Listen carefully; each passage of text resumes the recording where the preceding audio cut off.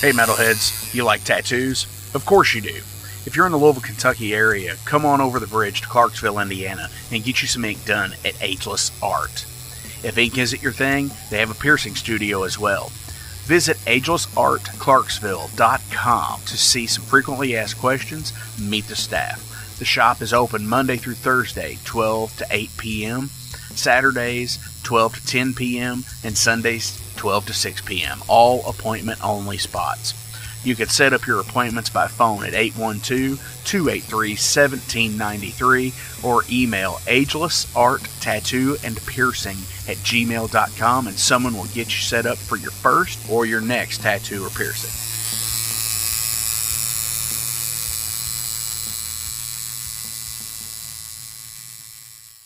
Welcome to the night. You think you know Night Demon?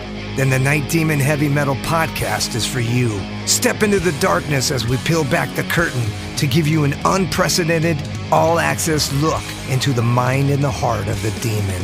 We're talking band history, song analysis, studio anecdotes, stories from the road. It's everything a diehard Night Demon fan could want and more. This is the only place to learn the inside scoop, the deep dive trivia, the untold tales from the band members themselves and those closest to the Night Demon story. Need more? The Sacred Night Demon Crypt will be pried open to reveal demo recordings that have never before seen the light of day, all with in-depth commentary by the band and the people who were there for the writing and recording process. This is a gold mine, a treasure trove of all things Night Demon. Head over to nightdemon.net or wherever you listen to podcasts.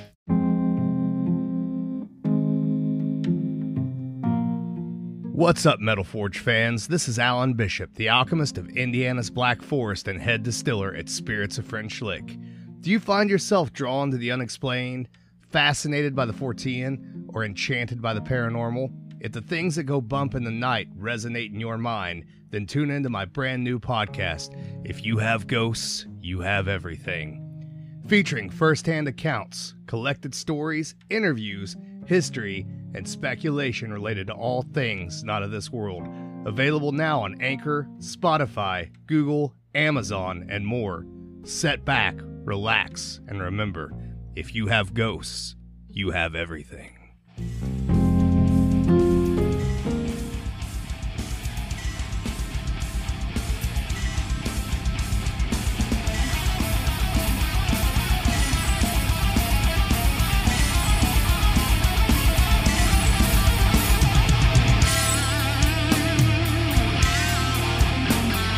Thank you for tuning into the Metal Forge. I am Mark Jackson and I am your host. The premise of the show is pretty simple. Awesome interviews and awesome music. If you want to contact me, hit me up at metalforgeradio@gmail.com or visit the website metalforgeradio.com. And now, let's get this show on the road.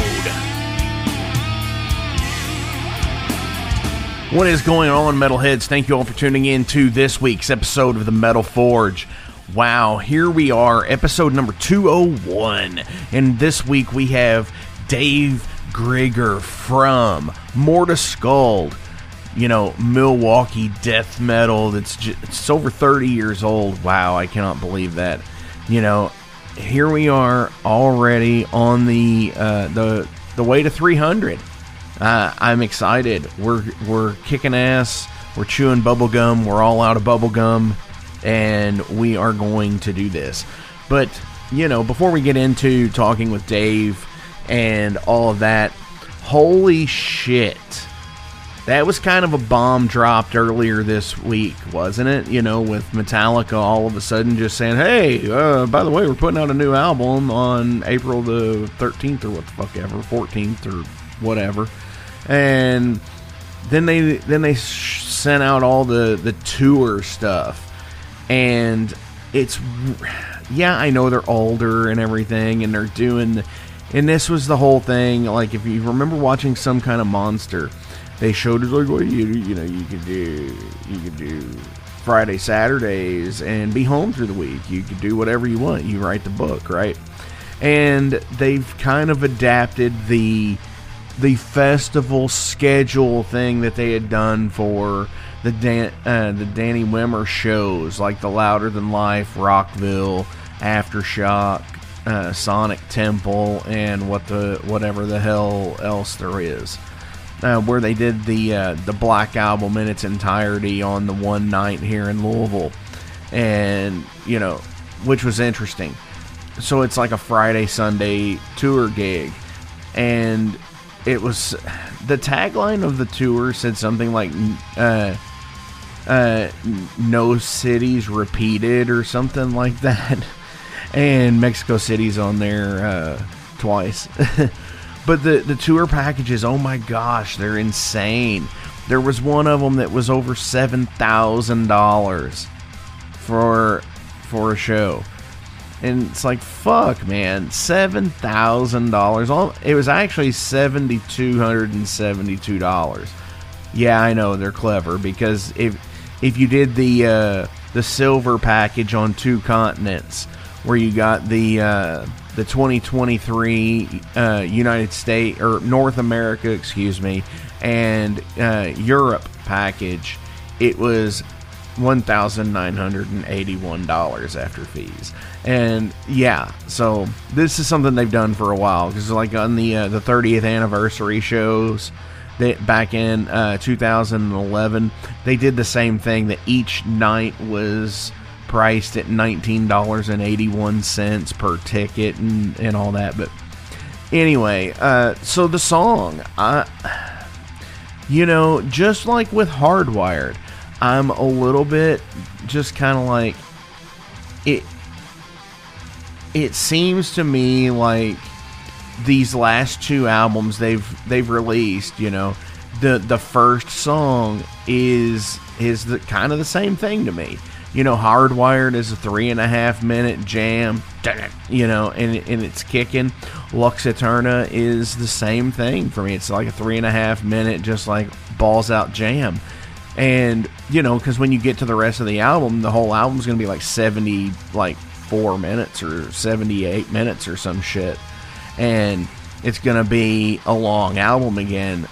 And I don't think I'm exactly I get the concept of what James is talking about with the whole concept of 72 seasons, because it's, the first 18 years of life, and like what you're predetermined and what you're told you need to do, and just basically like shedding those misconceptions and doing your own thing.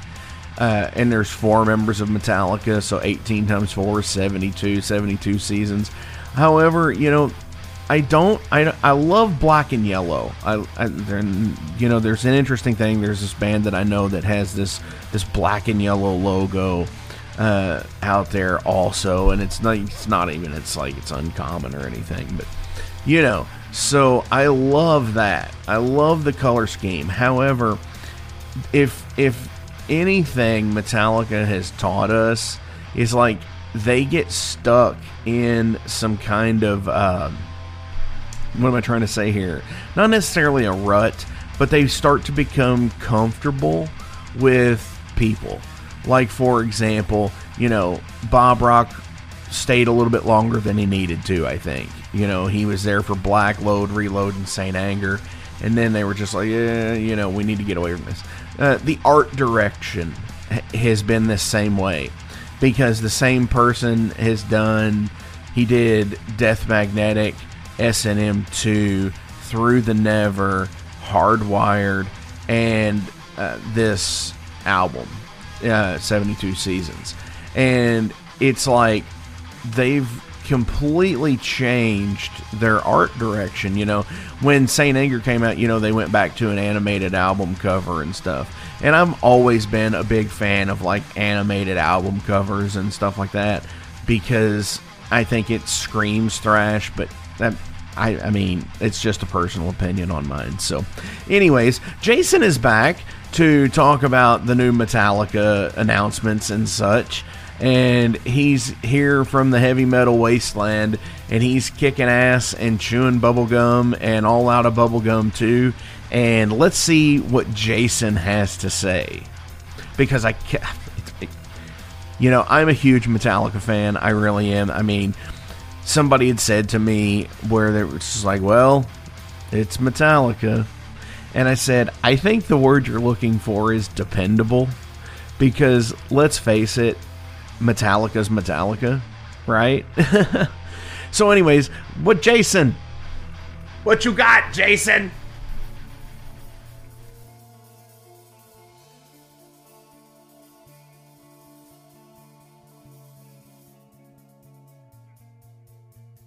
Hey everyone, welcome back to the Wasteland.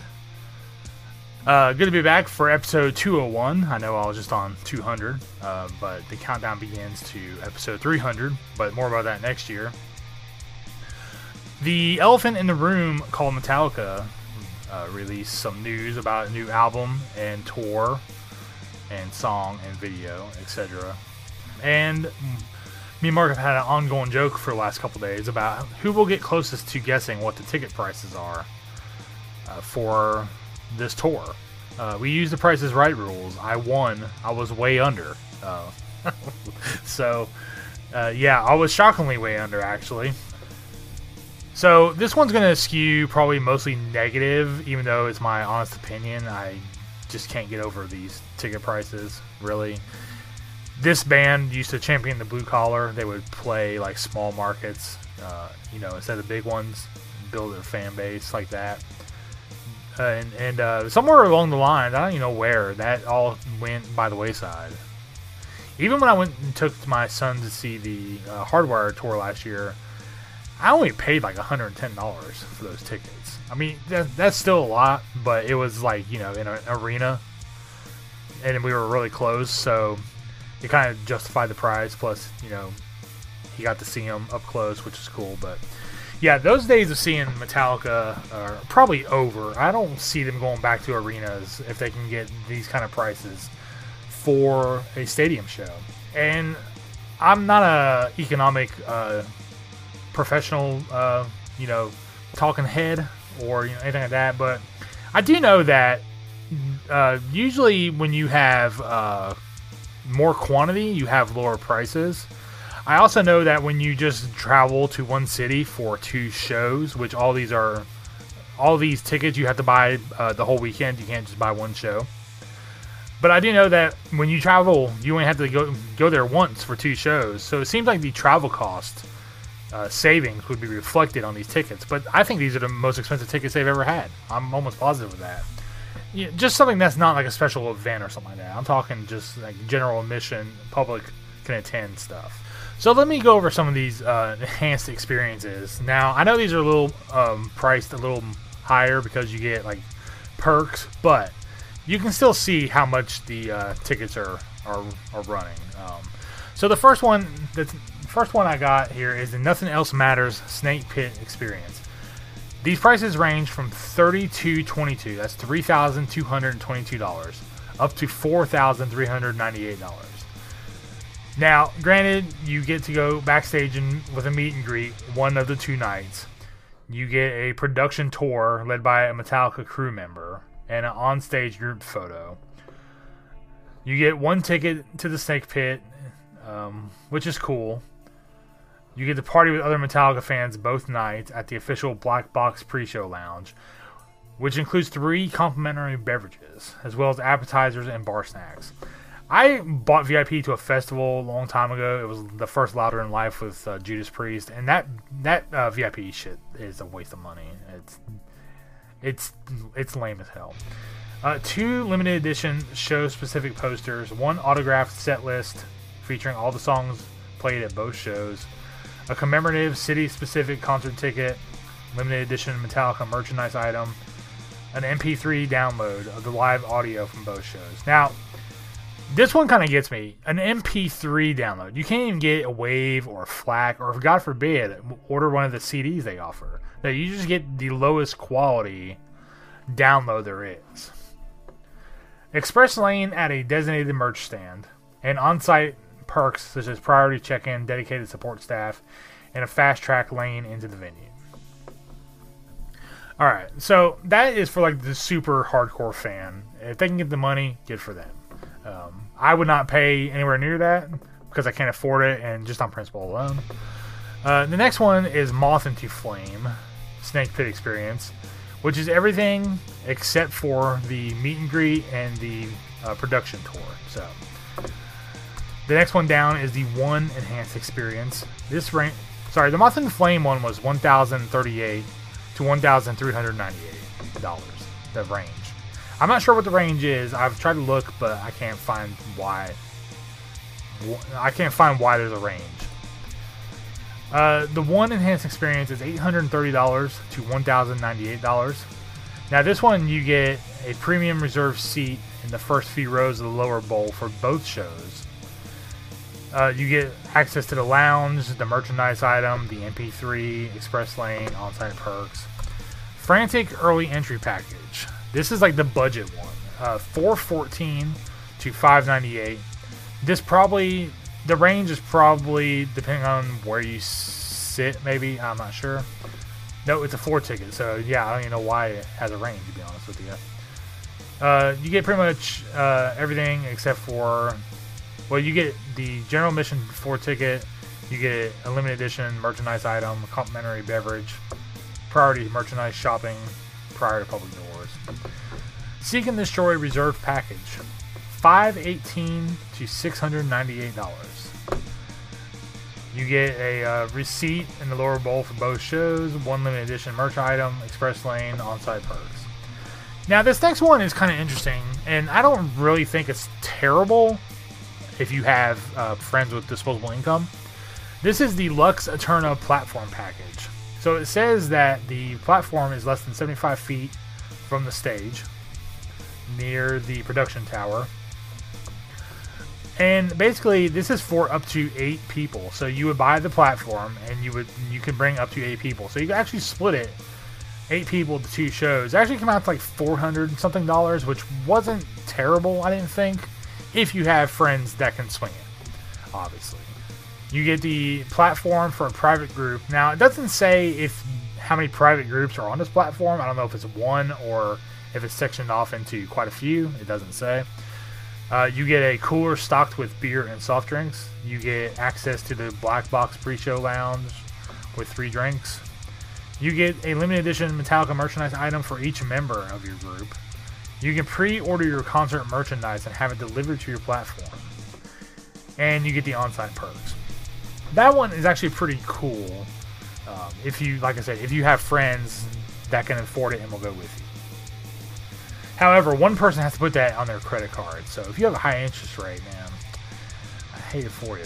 So, all right. So that's just the packages. Now, let me go into the, let me go on Ticketmaster's website. And this is for the MetLife Stadium. If you don't know, that's where the Jets and Giants play, an NFL stadium in New Jersey. And they have prices on here already. So clicking around here, if I just went to the lower bowl, no packages, just a seat. Let's say section 137, which is probably about the 40-yard line on the left side, or right side, sorry. $1,007. They have 100 tickets for that price. Let's go to the nosebleeds. Let's go to 338th top row. $407. For the very top row, which would be about the 40 to 45-yard line, looking down. Midsection, 234 in the end zone, $507. That's about the midway up the section of rows. So yeah, again, this is for 2 nights, but it's a lot. That's like the nosebleed is like $203.50 a ticket. And I don't even know if these regular tickets that you don't buy in a package probably don't include fees. So on top of that price, you still have Ticketmaster's fees, which who knows how much that will be. If someone actually finds out, please let us know. But again, like I said, this band, Blue Collar Champions, no more. The economics are just like, fuck it. Let's just take everyone's money, who is willing to pay, and let's go with it. And that seems to be what this tour is all about. This tells me right here that Metallica no longer considers my fandom important by pricing me out of going to these shows. which I'm a big fan, still a fan of the music, but they've outdone Kiss, which is quite a feat with merchandising and exorbitant ticket prices. So there's no other band taking advantage of their fans more than Metallica nowadays. They have taken that crown from Kiss for sure. And just a real quick, observation here. If I'm doing the math, say the ticket prices are average of about $700, and say there's about 70,000 people that will fit in the stadium, that's $49 million for 2 shows. So almost $25 million per show. 2 openers, what do they get? Like maybe 50, 75,000, each. And the rest is all in your pocket. Not to mention how much the merch will cost and how much the concessions will be. And who knows about parking? How much that will be. It's always it's a real issue sometimes for these bigger shows. So, but so like I said, skewing a little negative today, but that's just the way. I don't know. These concert prices are high as hell, and I'm really glad the Taylor Swift stuff came to light, and maybe something will get done about this monopoly stuff, because Live Nation and Ticketmaster are now the same company. One does tickets and one does the venue, and they just they just keep all the money to themselves. It's there's no outside ticket broker that can sell, or any other promoters that can put on shows in their properties. So it's a real shame, but I don't know. Maybe she will be the key to breaking this shit up. So we shall see in the future. But again, guys, if you're going, more power to you. I'm happy for you. I'm not downing anyone who is going. I'm just saying that for the average man, especially when it's in the middle of shopping season, right before the holidays, to having a price tag like this, and most people are going to have to buy 2 because they don't want to go by themselves. So keep that in mind also about how high these prices are.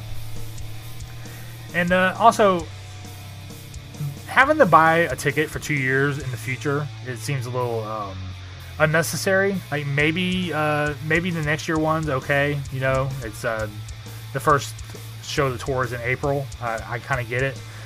But do you really have to put the shows on sale now for 24? I mean, you can't just give someone like a year's heads up, like, hey, the shows for 2024 are going on sale December 1st for etc. Something like that. Why does it have to be like announce a tour, tickets on sale right away? It's like you catch people off guard and then they just can't afford it. And I don't know. It just seems like there's no regard for music fans. It's just for like corporations and people who have, disposable income and time. So the recent Merciful Fate tour proved that you don't have to have tickets on sale 8 months to a year in advance to sell out, because that tour started like a month after they announced it. It was like really quick. So it just goes to show that if the band has a dedicated fan base, that you can sell it out in a short amount of time. You don't have to have a year or 2 in this case to get those tickets sold. Okay, well, I ain't gonna stop bitching, but in all reality, I do like the song. Not a fan of the cover art, not a fan of some of the song titles, not a fan of the album title, but the new song is really good and seems to step in the direction that everyone wants them to go in, but we shall see. April 14th, I think it comes out. I'm sure most of the album will have been released in singles by then, so there might be like 1 or 2 songs that you haven't heard by the time it comes out. That's usually the way it goes. It'd been much cooler if they just released the album on Monday, with no announcement or nothing. I think that would have sent people to a frenzy in a good way. I think that'd be really cool, but hence it was not to be. So, as always, guys, stay safe, stay heavy. Let me and Mark know what you think. Am I way off? Am I just jealous that I don't have a bunch of money? All right, guys. As always, stay safe and stay heavy. And we will see you next time. If we don't talk before then, happy holidays. And stay tuned for some news around the first of the year regarding some mergers. I think you'll be most pleased. Thanks.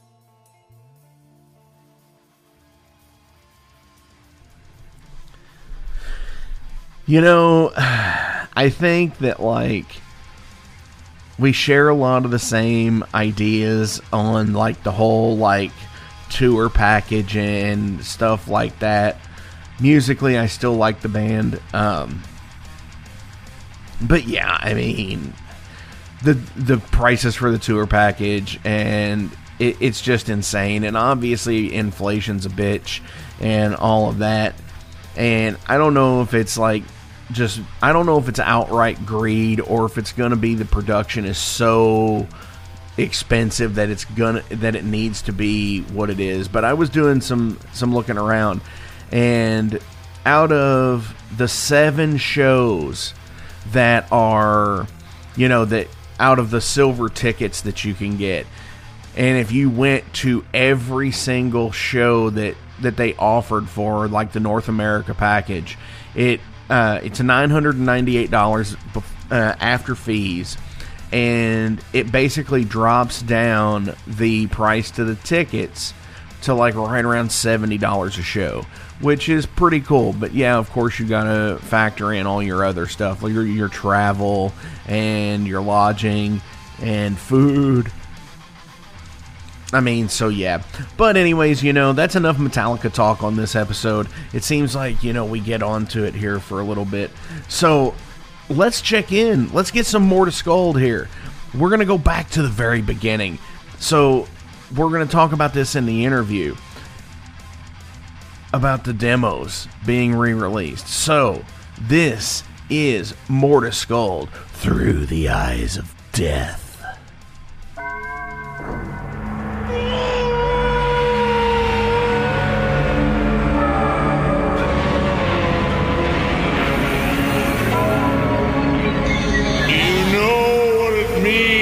Take a man's flesh and turn it inside out. To be thrown into a pit, fire and burn. He walked through the valley of death and he saw every horror known to man. He saw corpses piled high, big funeral piles. The only way you can understand these things was to see it through the eyes of death. By seeing through the eyes of death, you can understand pain, misery. All right, metalheads, this week is a super special treat because now we are in the 200s here at the Metal Forge, and I have Dave Gregor, right? That's correct. Awesome, from Morta Skuld. Heck yeah, man. Yeah. Awesome. Glad to be here. Hell yeah, dude. What is going on? Not a whole lot, man. Just getting ready for winter, which I think we're all not really wanting to embrace. But, yeah, just hunkering down, writing the next record. And we're real close to the end of that process. And hopefully go in March. And hopefully record the next record. So kick ass, man. Well, you got a little bit ahead of me here. So sorry. You're up in Wisconsin, is that right? That is correct. So you've already kind of been in winter for like a month now. Well, technically, technically yes, but we've been pretty decent. It's been the weather's been fantastic. So, but I think it's about to change tomorrow. So it's supposed to get really, really cold. So. Absolutely. Yeah, we've been really lucky. Yeah, we've been really lucky. It's been warmer than normal. I actually had just went up to Milwaukee and played for Randy Castor up there. Get out of here. Yeah, back in October, we did Blades of Steel 2. And it was like, it dropped, because I'm from Louisville. And it was like 70 degrees here. And when we got up there, the high was like 45. Wow, what's the name of your band? Overload. Oh, okay, yeah. I was probably hanging out in the bar that day. Oh, wow. Nice. Yeah, it was over at Garibaldi. It was pretty cool. It was a fun deal. And Sure. I loved it up there. Super, super awesome room to play in. Yeah, no, it's always a good time. Hell yeah. So with winter coming on, you did just sit there and let the cat out of the bag that hopefully by March, you guys are going to go do a new album. Yes, that is correct. That is the plan. Awesome. Well, kick ass. So for the people out there in Metal Forge land who may not be familiar with you guys, consulting the Metal Archives is something I do on here, and it's kind of like Wikipedia fact or fiction. Yep. There's a lot of cool, like, tidbit information that is true, but there's a lot of fucking shit that just people put out there and are nuts. Sure. Now, It says that you all, in the first run, you all went from 90 to 98. That is absolute. Well, it started in 89, but officially, yes, it started very, very early. 90 is when we decided to change the name. The formation was kind of, taking its transformation over like a year or so. But then finally, yes, we branded it with the name, and then it officially became the band in 1990. Definitely. So, and then obviously, as for most things, that most of the bands from that era, that you're not like major touring all the time, everybody seems to call a hiatus, which kind of happened until 2010, 12-ish, maybe? Was that right? Yeah, close. Yeah, about 2011. Okay. So, again, like when that happens, because we're looking at like 33, 34 years now of the band. So like whenever what made you all get back out and say, you know what, fuck this, let's go back out and do something? Well, when the band broke up in 1998, excuse me, it was one of those things. Death metal wasn't, it wasn't at its height at that point, and of course we had the dreaded grunge come in and kind of wipe out every other kind of music that was already around for a while. And the drummer we had at the time just, he started a family, and, we embarked on our first tour. And the first night here in our hometown, we, were lucky enough to open for Slayer. And then we went on to the next days, and the drummer got sick, and, he couldn't fulfill the rest of the tour. So the band really never toured. Came home a couple months down the road. He's like, hey, I want to call it a day. No problem. It took us a long time to find somebody, and we just weren't finding that right fit. So I decided to go off and start a whole nother original band in a kind of a different genre style. And that band took its course. And once that band took its course, I was partnering with Eric Greif, who was he's like the lawyer. He managed Obituary for a long time, but I know for Chuck from Death, he was their manager and in charge of the state for a long time. And him and I were talking at that time, and he's like, hey man, why don't we just put the demos out, because he had produced the first two demos. So he was like, I really want those demos on CD. So I'm like, oh, okay. So I went, some studio, and they threw it from cassette onto CD. And he's like, well, what if you went in and like you just kind of like, mixed it a little bit better or whatever, and cleaned it. Sure.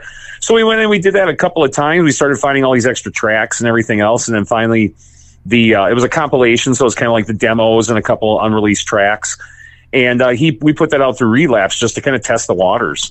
And, it didn't like get the greatest response, but we did put a promotion team behind it, and we were getting a lot of really good reviews and stuff. So I still really wasn't sold at that point. And Eric was just constantly, I'd say at least once a week, he's like, so, are you gonna do the Morta Skuld thing again? And I was like, no, I've been out of it for too long. I don't know if I can play like that anymore. Like sometimes when guys switch styles of music and they go to something else and they're in it for so long, it's kind of hard to, make that transition. So I was like, screw it. I'll try it, and I got in touch with the demo lineup back from the 90, and I got a bunch of those guys, excuse me, and they were like, I was like, you guys want to do this, and like see what happens? Oh yeah, okay. So we got together and we started playing the demo songs and started doing gigs, and we even got very fortunate to do a support slot for the Death to All in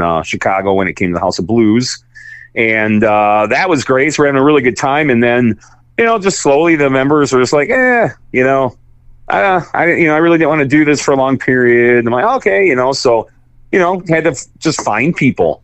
And when I found the lineup that was that took place in 2014 for the Serving Two Masters EP, that's kind of where we really tested the waters. We're like, hey, we're going to write a couple original songs and let's see, let's kind of test and see where we're at with the fans.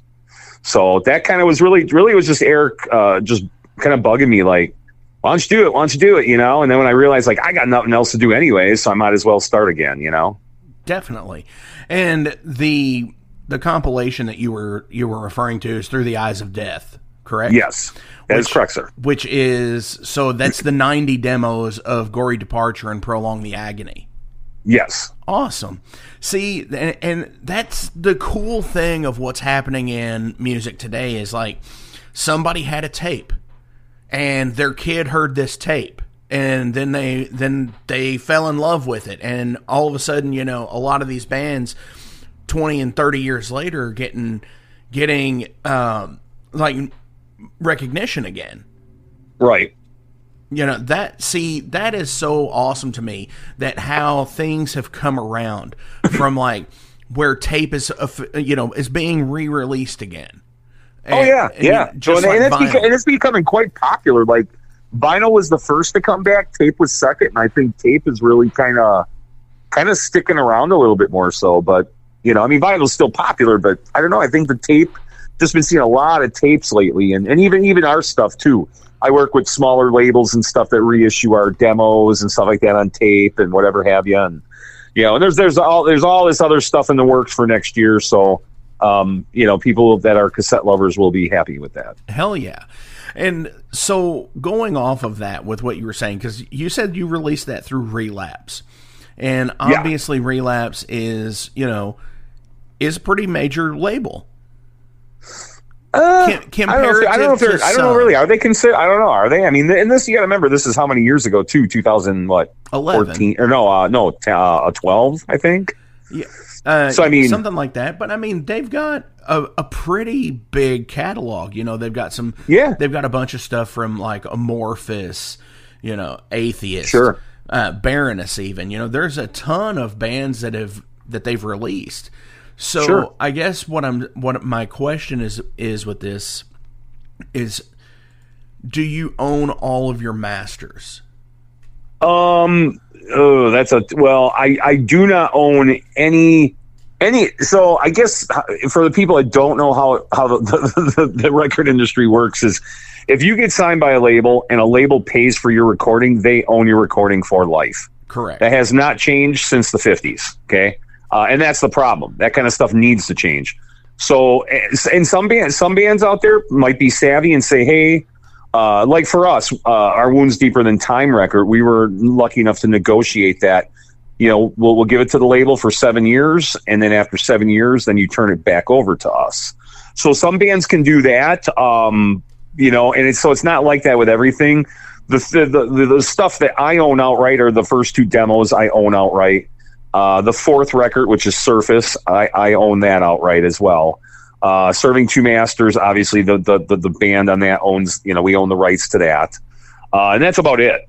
And, that's really it. Everything else is owned by the label because that's, they were contracted under them and they pay for they pay for all this stuff. And so they obviously have an interest in it, but I don't know if I agree with labels keeping stuff for life. That kind of sucks because if you didn't sign a really good contract and let's say your record sells 1 million copies, you get like zero. So it is what it is, but it's just kind of a little tidbit for the people that don't know.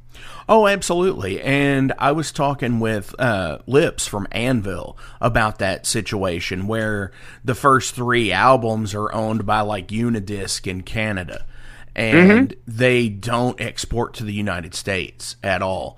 Knowing full well that if they re-released those first 3 Anvil albums, they would probably make a fuck ton of money. Maybe, but yeah, you never know. But you never know. Just because I mean, you're talking like Forged in Fire, Metal on Metal, and and Hard and Heavy, and like, but they won't release it to the United States. So it's like, wow, man, like. That's something that is like fundamentally flawed sure. all through music. Yeah, and the documentary with them too. When you see that, it rings really true to, what your average. I say average. I'm gonna say or your average bands like theirs or ours, or if you want to call it whatever you want to call it.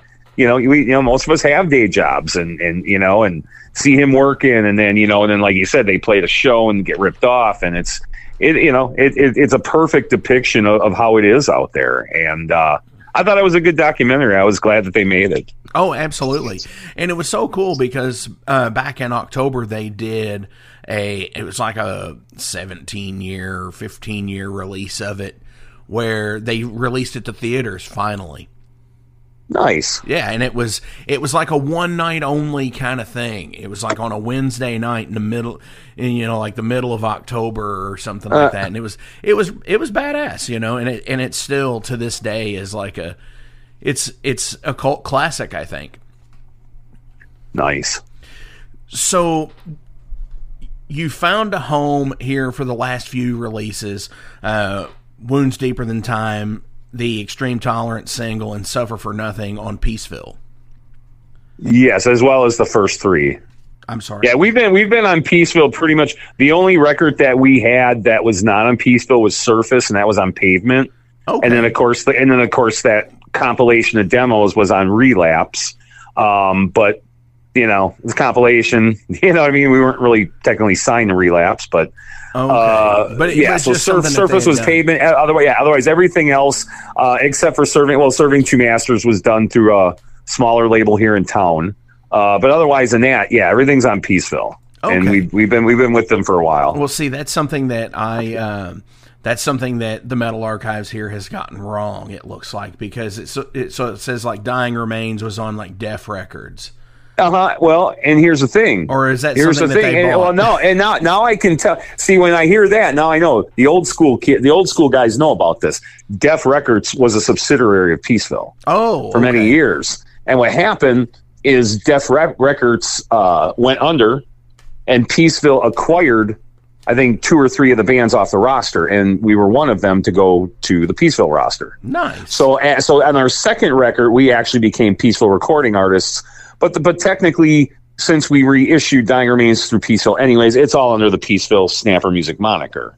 So yeah, so and there's even a 7-inch single out there, Sacrificial Right. It's a split, us and Vital Remains, and it says Deaf Across America, because that's what it was. It was called Def Records. That's the official label that that started everything for us. Interesting. See, that kicks ass, because I was looking at their page here for Def Records, and it's like you see people on there, you're like, wow, I know that guy, or I know those guys. Like, At the Gates was on there, Isengard was on there, Pitch Shifter was on there, fucking you said Vital Remains. It's like, wow, it's never would have put that together, honestly, without the explanation. So Peaceville, obviously, you're still with, and you're going to be putting out the new album on. Do you have a name for it yet? We do. Are you allowed to say? I mean, it's us and the label work really close together. So I mean, it's we're not under like a, there's not really a leash on us or anything like that. I just don't want to say, because for some reason, like if it would change, then it's like, oh crap, Definitely. So I do have a title. I want to stay with this, hopefully. But like I said, sometimes things change, and so I really wouldn't want to like disappoint people with something else. So, for sure. I mean, how long did we wait on Chinese Democracy? Yeah. Oh no, and it's not like I said. It's once, and it's not like some rock star shit or anything like that. It's just, I just would hate if all of a sudden for some reason I would change it and be like, hey man, I heard it was supposed to be this. What happened? I'm like, oh crap, So this way, if nobody knows, they can't be disappointed anyways. You're very right with that, and people are fickle about shit like that, and you might come up with something completely different, and it sound better, and they're just like, what? Come on, exactly. Man. I know you can't please everybody, man. It's a hard it's, being in a death metal band, especially of the, like ours that, have been around for a while and stuff, it can be a little challenging sometimes. You're like, some people want to hear a lot of the first record, and then some people want to hear, maybe more of the second or third, and you're just like, and you might not play one of those songs, and it's just one of those things, Definitely. You just try to roll with it. So with that, let's keep on that train of thought for a second, because, here we're looking at close to 34 years now. And how do you determine your set lists? Well, we know that, the Dying Remains, which was our first record, for those that don't know, a very kind of a cult classic record. And we do get a lot of requests off that record. Matter of fact, next year is the 30th anniversary of that record. Mm-hmm. So we have a lot of special things coming. We have an actual cassette release coming, which hasn't been done in like 30 years. Colored vinyl, double CD set. So we got a lot of really cool things planned for this next year. But when it does come to planning the set, we try to play a good chunk, like I'd say maybe even half, depending on how long this, if we're headlining, then it might be a little bit less than half. But for the most part, we usually do half of like the first record. We'll do like half, like maybe 4 or 5 of those songs off the first record, and then we usually pick 1 or 2 off a Surface, or usually one. Sorry, so we'll pick like 1 off a Surface, and then we'll probably pick like 1 or 2 off of Wounds, Deeper Than Time, and then of course we always try to pick 1 or 2 off of the new Suffer for Nothing. So yeah, so we try to get a little bit of everything in there, and we were even talking about going back and learning some different demo songs to play out and whatever in the future and stuff. So who knows? Sometimes it's just one of those things where it's like, okay, what are we fresh at? What's going on? How long is the set? So, but yeah, for the most part, we try to get a little bit of everything. I know the second and third record were real hard to just like the tuning. It just like doesn't translate to the tuning we're in today very well. So it's really hard to play those songs. Sure. Yeah, it's really hard to play those songs. Like you really got to do some crazy stuff to play those. Some of those songs, not all of them, but some of them. So we and actually, I'm going to take that back. We actually did learn one song off of the second record. We just have never played it out yet. So, like I said, every once in a while, we always try to go back and we try to learn something, maybe like a song that we haven't played in a long time or something that maybe somebody wouldn't expect, and so. It's just, we just try to make a nice, real, well-rounded set for everybody. And we're a live band, so that's what we do. And, when you come to see the show, we want to present the songs across to the audience, and that's pretty much what we do. Definitely. So on tour, anything can happen. Is it when you are doing your sets and stuff like that? Is it, the same order every night kind of thing, or do you mix it up? Because, I've seen bands do both. Sure. Yeah, I think we tried mixing it up once, and it just kind of was like, I don't know. Felt weird. I think we just play. We pretty much take the set. We just try to make it as tight as possible, and then we go out and we just play it verbatim.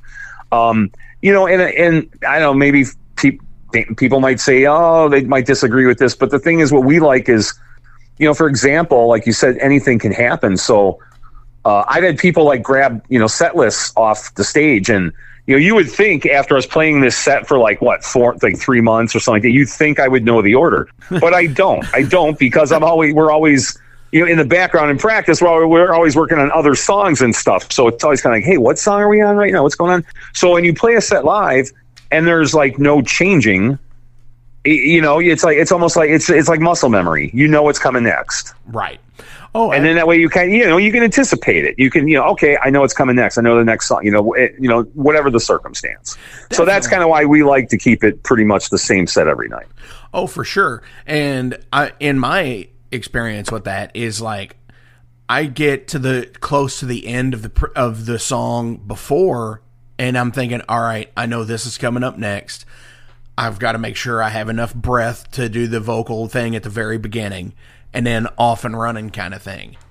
Sure. Or I got to know that this is where I've got to be placement-wise on the stage, Yep. just because of stage presence and stage show and stuff like that. So, Absolutely. and the reason I bring this up is because I recently went to a show, and it was Merciful Fate and nice. Creator and Midnight. And it was such a badass show, like, in general. Not to mention the fact, that Merciful Fate hadn't toured in America for 20 years or anything like that. But it was crazy because Merciful Fate, and I don't know if you're going to anything, if you saw it or anything like that, but they basically, except for one new song, played nothing but 80s Fate.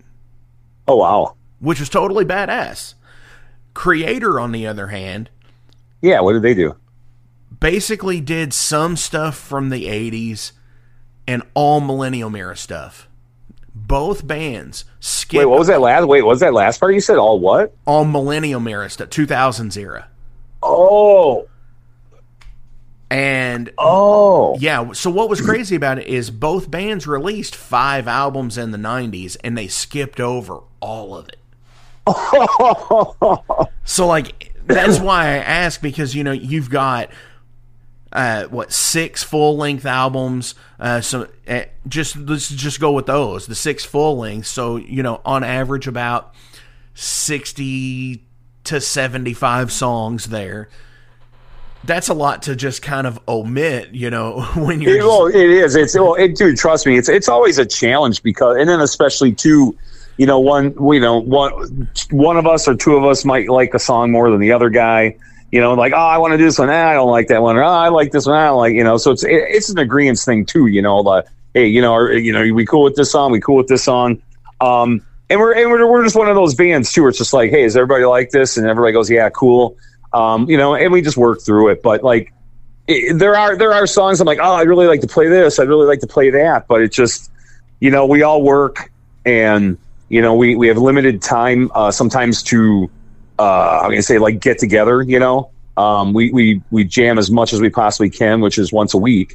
So you got those couple hours to cram a lot of stuff in that period of time. So Sure. Sometimes, the stuff we want to get done. I mean, if we were like 20-year-old kids and practicing 3 days a week, then yeah, we'd probably know every song in the, under the sun. But yeah, with the time we have, we just try to really pick out like what we really, what we like. And a lot of times we test songs out at shows too.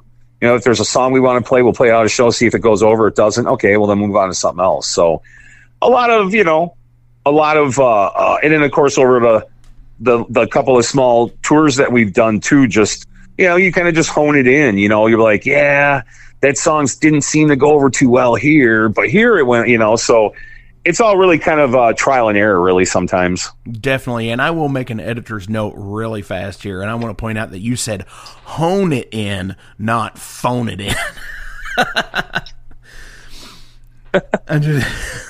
Because some people, they hear what they want to hear. No. Oh, I see what you're saying. Yeah, like, you're not phoning it in, you're honing it in, you're getting it as tight as you can. And I'm sure with a career like you've had, that you always have somebody come up after the show that has something that off an album that you didn't play. You're like, oh, I wish you would have played If I Survive, or something like that. Yeah. I mean, not all the time, but yeah, you get it now and again. You're like, oh, hey, man, I wish we would have played this song. And you're like, oh, yeah, we played that the last time we were here. And, oh, man, so yeah, it happens. Like I said, we just try to really do a well-rounded set. We try not to be, I personally myself don't like playing real long sets because I just feel like, here you go. Let's do the set, get through it, obviously be the entertainer and entertain and perform. But I feel like the long sets sometimes, and I don't know, some fans might like long sets. Personally, I like short sets as far as like when I go see bands. I like the nice short sets, 45 minutes or whatever have you. Yeah, I agree with that. But then again, that comes with kind of what we're saying is, well, but then if you're going to do 45 minutes, well, then you only have so much time and you've got these many songs, and where do you put which songs and which songs do you. go over. So, oh, absolutely. And because you also have to look at, well, this song's 9 minutes. And, just for an example, you all might not have a 9-minute song, but you've got to look at it like, okay, well, this is X amount of time, and we're going to play it, so that's immediately going to cut us down in a 2-song set, So that's going to take the place of 2 songs. So yeah, it's all relative, and it all makes sense. It's like a game of checkers or something, or chess or whatever the hell you want to call it. Yeah, you got to really plan it out, and and sometimes too, you might have a song where it works real well, maybe in this slot, but then you put it into a different slot, and it goes over way better. So yeah, it's all that planning and strategic ebb and flow, and in and out, and just definitely. Yeah, but it's definitely the ebb and flow. So awesome. New stuff to look forward to in 2023. Hell yeah. A 30th anniversary release. And hopefully a new album by the end of 2023. And hopefully a cool tour. Yeah. Awesome. That would be nice. Sounds good to me. Fuck yeah. Sounds awesome. So now's the time we're going to shift over here. I'm going to ask you a few general profile questions about you as a person. Oh, cool. These are just life-related questions. You can apply anything to it. You can apply your music to it. You can apply whatever to it. Shoot. What brand or product do you buy specifically because you feel it is trustworthy?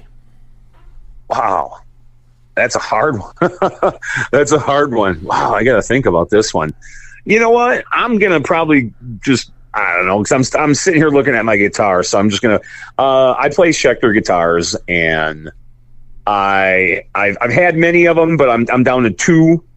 I play the baritone, which is an extended scale for our low tuning, and I just love them. I just think they're a great brand. I swear by them.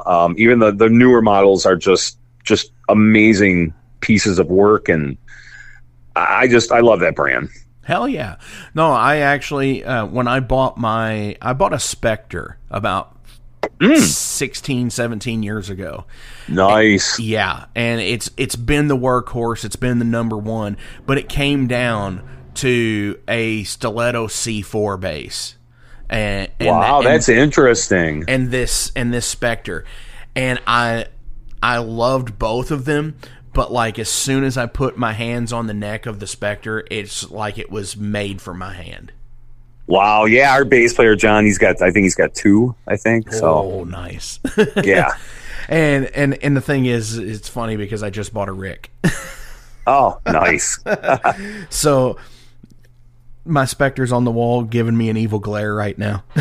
How dare you? Right. Well, I mean, she's got to get retired eventually. Right. How have you forsaken me? Right. What specific piece of artwork or music do you admire the most? Wow. That's a good one, too. Holy crap.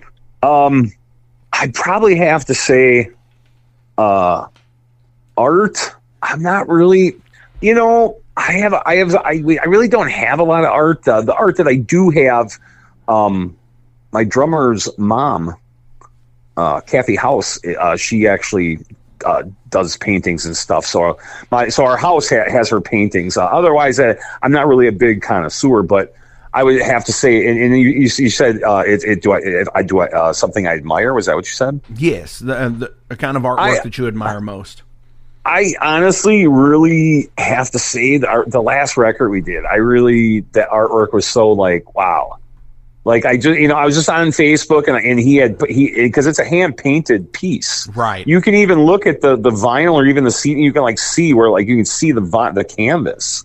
So I thought that was really cool. And another reason too why I'm bringing this up is because it reminded me of Merciful Fate. Don't Break the Oath. The colors. Oh yeah, for sure it does. So that I guess that would be something I admire, I guess. Definitely. And you're right. You can totally see, because like if you even go to the Metal Archives page, it pops up and it's like a really big picture of it, and you can just see the minute detail in the skull and the flame. Absolutely. Hell yeah. What is the oddest job you ever took to earn a buck? Oh, wow. I feel like all my jobs are odd. Wow. Now I'm going through the list here. It's a long list. You said the weirdest? The oddest, weirdest. I don't even know if it's really odd, but I took a job doing telecommunications, and they were soliciting for supposedly for the fire department, but there's like there's a firemen's association and a policeman's association. Oh yeah. I'm sure every state's got one. But they're run by these local guys, and I really don't even know if they're affiliated on any level, but that was probably the weirdest, oddest ones, because I was surrounded by a lot of addicts. Oh yeah. It was like one of those jobs where you just went in and you sold, and you wanted people to donate and give money. And then, you got rewarded for that. And then you got paid weekly. And it was just one of those, weird thing. These guys were like, cashing their checks out the back door, and just, it was just the crazy. I was like, I did that for a couple of months, and I was like, I don't want to do this. And like, I did it. I needed to do it, had to do it. And it was one of the jobs I was like, ugh, Oh yeah. Guys are like smoking weed. They're like smoking weed, right next to me. Guys just start sparking up. I'm like, what the hell is going on, dude? And these guys are going out in the lot and fucking doing crystal meth. And yeah, I was like, dude, I got to get out of this, man. So yeah, it was, it is what it is, man. You just gotta not fall into that trap like those other dudes, and get yourself out. Oh, for sure. We had somebody that would come by our business like crazy, like 3 times a week, and they would have like blow pop suckers and shit, and they're like, hey, I'm selling these for the police, the association and shit like that. And it's just like, and you could tell they were like you said, they were former addicts and stuff like that. And yeah, it makes it's kind of like upsetting to a degree to see people that are trying to better themselves after they've had something happen like that. Sure, absolutely. Especially in a job like that, right? And I'm not downing anybody, right, that's trying to get themselves into a better place. But these guys I was working with were definitely not. It was a means to feed whatever habit they had, basically, and for sure, it's just crazy. It's kind of back me. What did he say?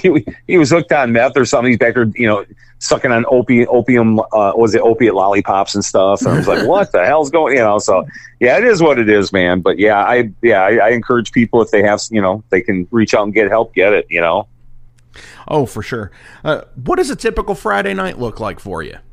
Oh, wow. Pretty boring, really. It really is. Usually Fridays are, unless, of course, I go out or something. But generally, I don't know, come home from work and relax, have a couple beers, and have a little dinner. Maybe work on if I'm working on a song, or, we're trying to relearn something, I might do a little bit of guitar, and then pretty much out, spend the rest of the night with my girlfriend, and pretty typical, Yeah, pretty average. Definitely.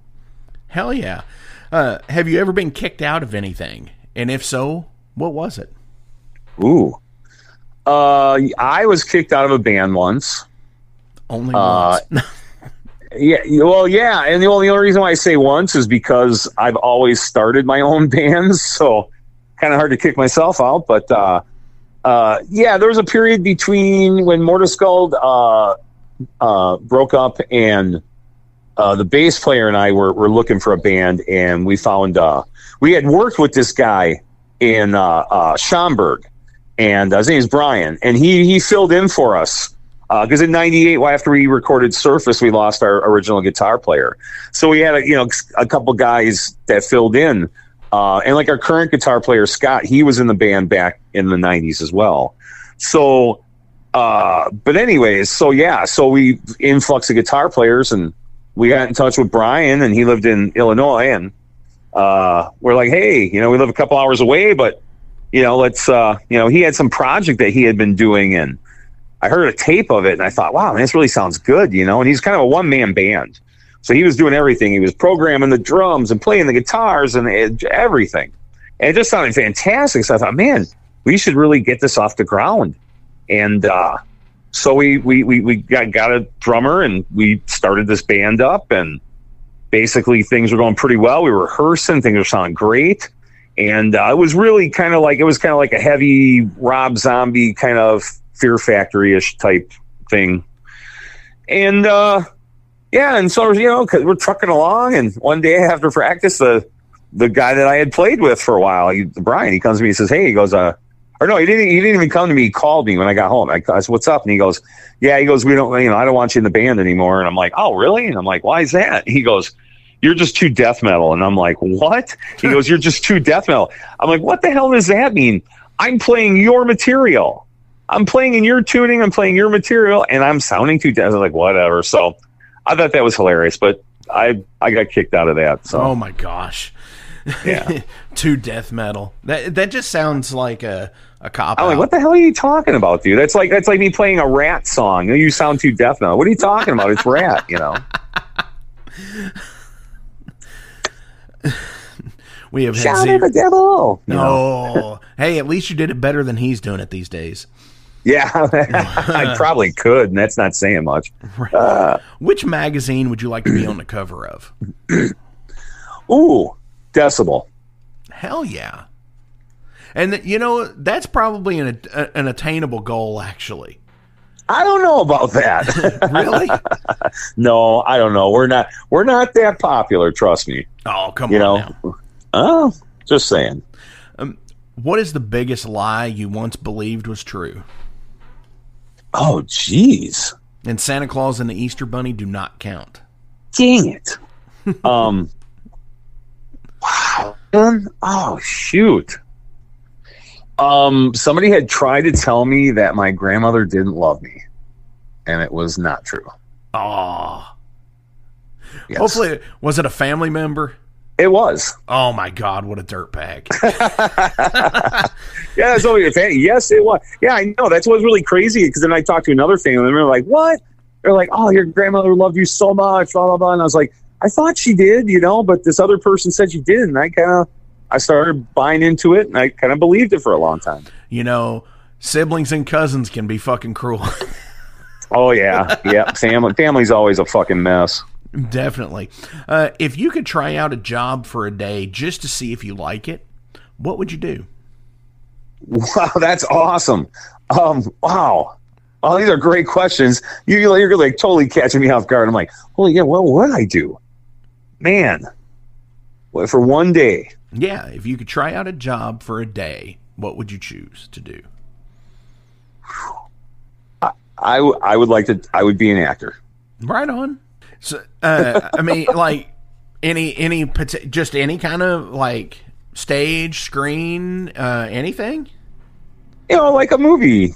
Hell you know, yeah. like a big time movie actor. Okay. I do that. I'd like to do that for a day. Hell That'd be yeah. cool. I mean, I'm not saying I get the skills to do it. I'm just saying it'd be cool to do for a day. You know, because people think that's I could do that. Oh, I could do that. And it's like, I don't know, man. Like, I haven't like done much film, but I've done some video. You know, the band that I did prior to getting some Morta Skuld coming back is we did a video shoot, you know, and there's cameras in your face and all that, and it's like, yeah, you'd be surprised at it, you know, how some people don't really take to that very well. And then of course, you know, if you're an actor, well, you got to remember some kind of dialogue. Are you going to say it the right way? Are you going to say it the wrong? You know, there's all kinds of stuff. So I mean, there's a really lot to think about, because I thought like 20, 30 years ago, I'm like, oh, I could be an actor. Psh, yeah, I can do that, no problem, you know. And then all of a sudden I started thinking, I go, wow, man, like, what if I forget my lines? And, you know, or like, you know, you all this, and then what if I can't do what they want me to do? And, you know, so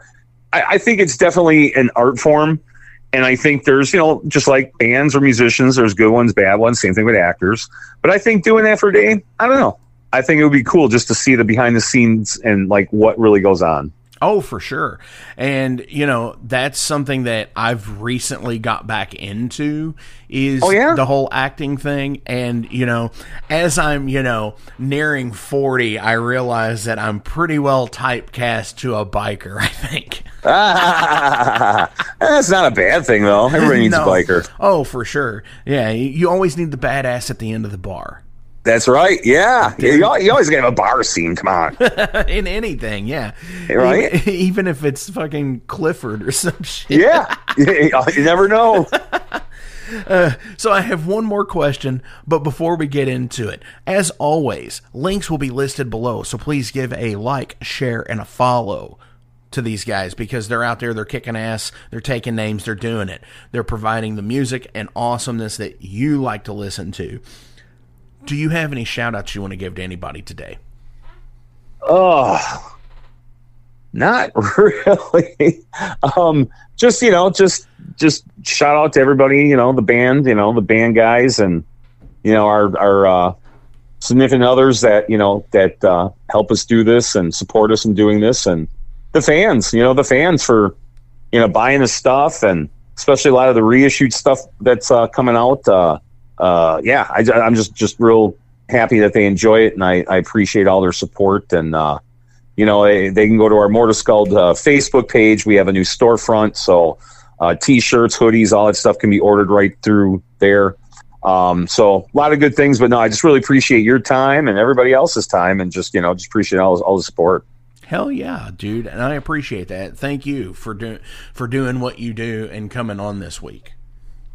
No, I appreciate you asking me, man. It's always fun to do, and I think this is kind of the new way. I think that interviews are going to start going, because I even noticed, in 2020 when we released Suffer for Nothing, even though it was, in the COVID times and all that, a lot of people, of course, weren't, I think the interviews just got a little different. I think they got more personal, and like Zoom or Skype or like us over the phone.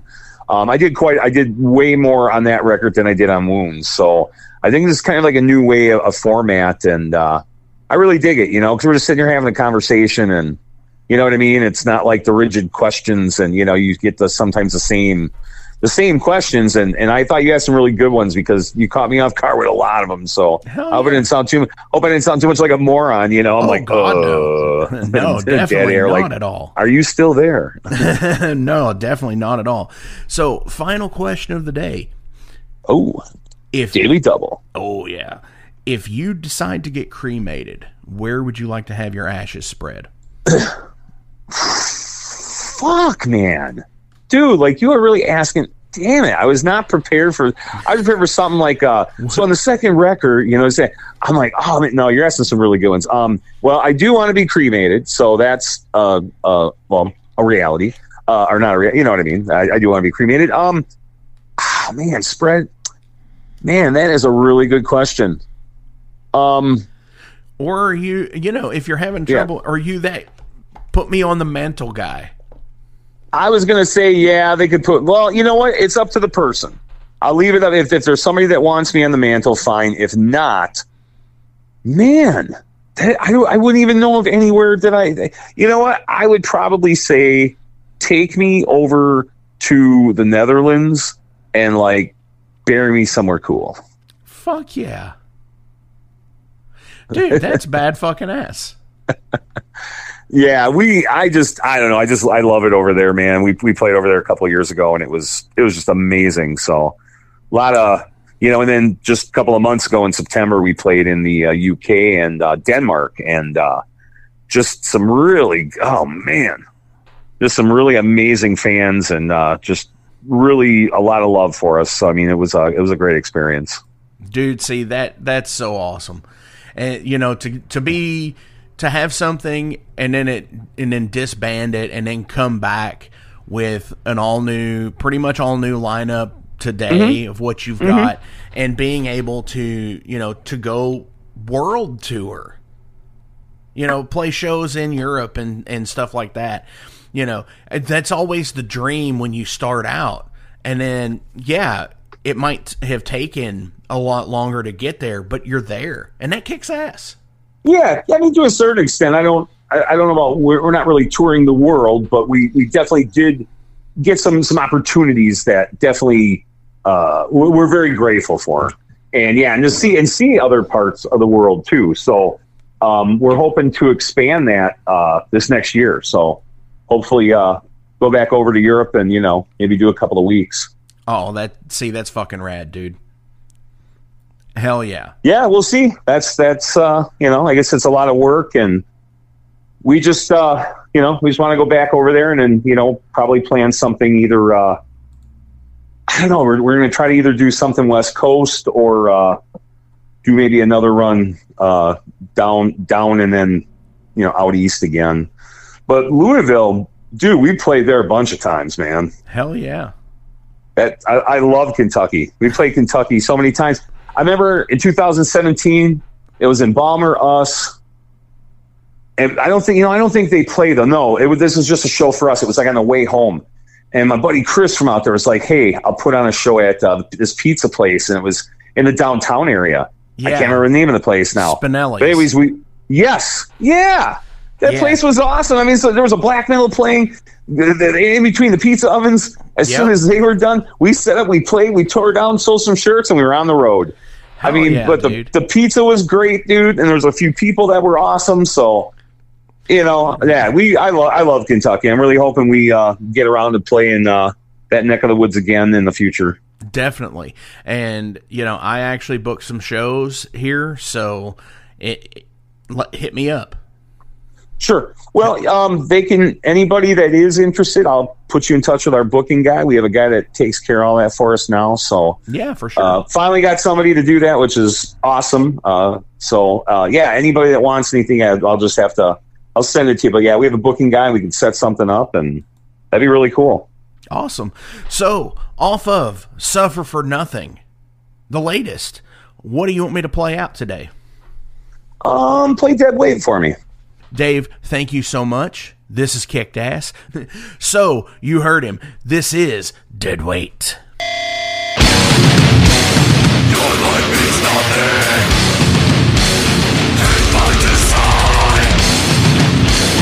Your only weakness, only inside.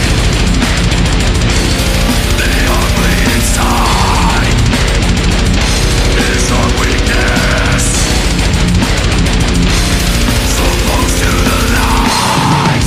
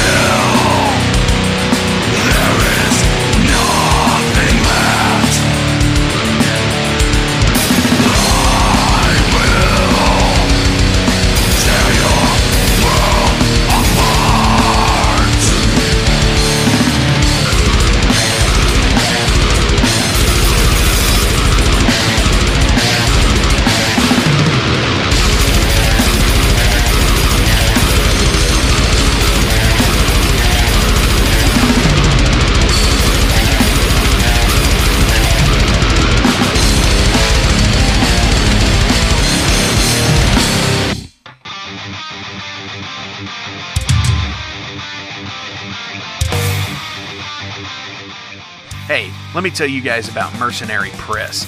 They're an independent London label and distributor of all things metal. Mercenary Press delivers the goods from their own independent zine. Trust me, you're going to want to get in on that. To distributing various bands from all over the world, including Cramp from Spain and Sadistic Force from Texas. Visit mercenarypress.bigcartel.com to find out what all they have in stock and what you can order. And for Metal Forge listeners, enter code METALFORGE to receive a discount on your total purchase at mercenarypress.bigcartel.com. Check it out now.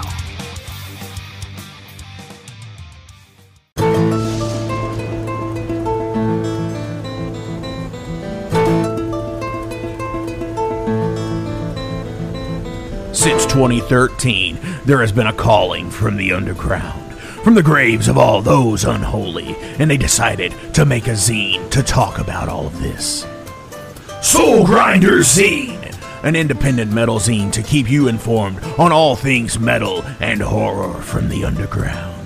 Available in both print and digital formats, they're bringing you the best interviews and reviews out there today. Not only do they do the zine, but they also do compilation CDs. Check them out at facebook.com/soulgrinder.zine and start your subscription now.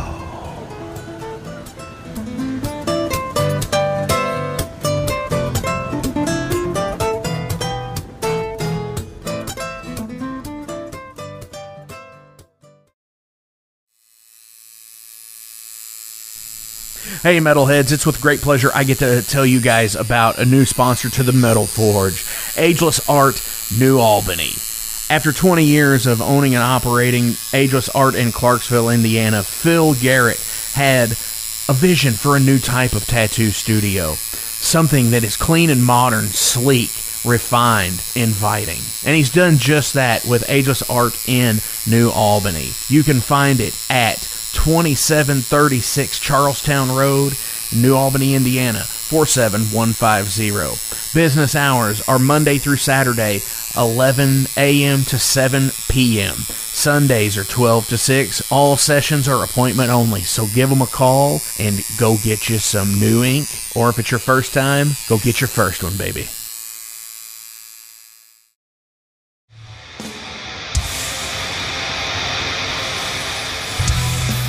Hey everybody, let me tell you about the new sponsor to the Metal Forge, Unchained Tapes. They're an independent Pennsylvania tape label. They focus on extreme metal and punk with a killer approach to the tape scene. Visit their web store at unchainedtapes.bigcartel.com now to get your fill of tapes. And for being a Metal Forge listener, enter the code METALFORGE10 at checkout to get a 10% discount on your total purchase. That's unchainedtapes.bigcartel.com.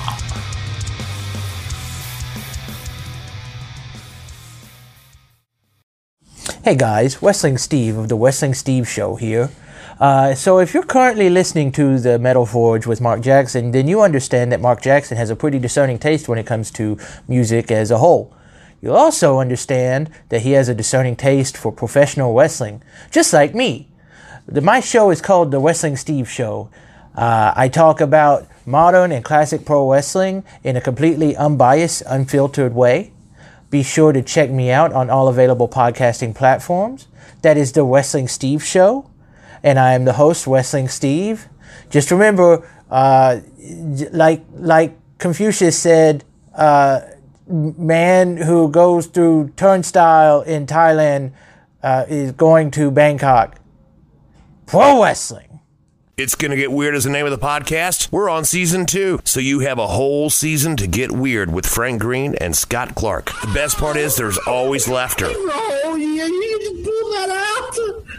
We have national touring comedians, NFL stars, rock stars, your local friends. It always gets weird. Weird answers. Have y'all ever snorted coke off of a 78 Pinto? No? You ain't no man. Weird questions. Who had a bigger cocaine habit, Jock Sutherland or Kaywood Ledford? Neither one, because they stopped beating their wives. And weird we never even thought of. Well, no, my friend is on acid, and I sent my friend to go find a payphone so that I can call and turn myself in for murdering this guy and ruin my life. We love all types of people, but we don't love all people. Weird. It's Gonna Get Weird is the name of the podcast, available everywhere. And thank you to Big X Sports Radio for being a proud sponsor of It's Gonna Get Weird. Frank Green, Scott Clark. Yeah. Hey, thank you all for tuning into this week's episode of The Metal Forge. I want to take a minute to remind you guys about the Patreon page. Over on the Patreon page, we have the tiers set up to support the production of the show. We feature the Down and Dirty, which is just $1. There's nothing special for that one, it just sends me a thank you because every dollar helps. Then there's the Double Down and Dirty. Much akin to the Down and Dirty tier, everything helps produce the show in the end. You make your presence known, and I appreciate that more than you realize. Thank you for being a dedicated friend and supporter to the Metal Forge. By selecting that tier, you will receive some cool Metal Forge stickers in your mailbox. Now, we're really going to start pounding the metal madness with the Apprentice Metalhead for just $5 a month. By becoming an Apprentice Metalhead, you'll be given early access to the shows, published 24 hours before everyone else gets it. You're also going to receive 3 entries in any contest that we do here at the Metal Forge. You're also going to receive a 10% discount on all Metal Forge merch, and you're going to receive a sweet Metal Forge patch for your battle jacket or backpack. And now, here is the big one. This is the Master Metalhead for just $10 a month. By becoming a Master Metalhead, you will receive a hand-numbered Metal Forge Master Metalhead membership card. You're going to be given early access to the shows as well, with 36 hours before everyone else. You're going to receive 5 entries in any contest that we do here at the Metal Forge. You'll be able to submit audio questions that I will use on the show of you asking questions to the upcoming guests. Remember, timing is everything, and you will need to keep up with the upcoming guest list on the website. You're also going to receive advanced knowledge of any new merch coming out and be given a 25% discount on all Metal Forge merch. And you're also going to get all of the other rewards from the other tiers. So visit patreon.com/Metal Forge Radio today and help support the Metal Forge. Rock on.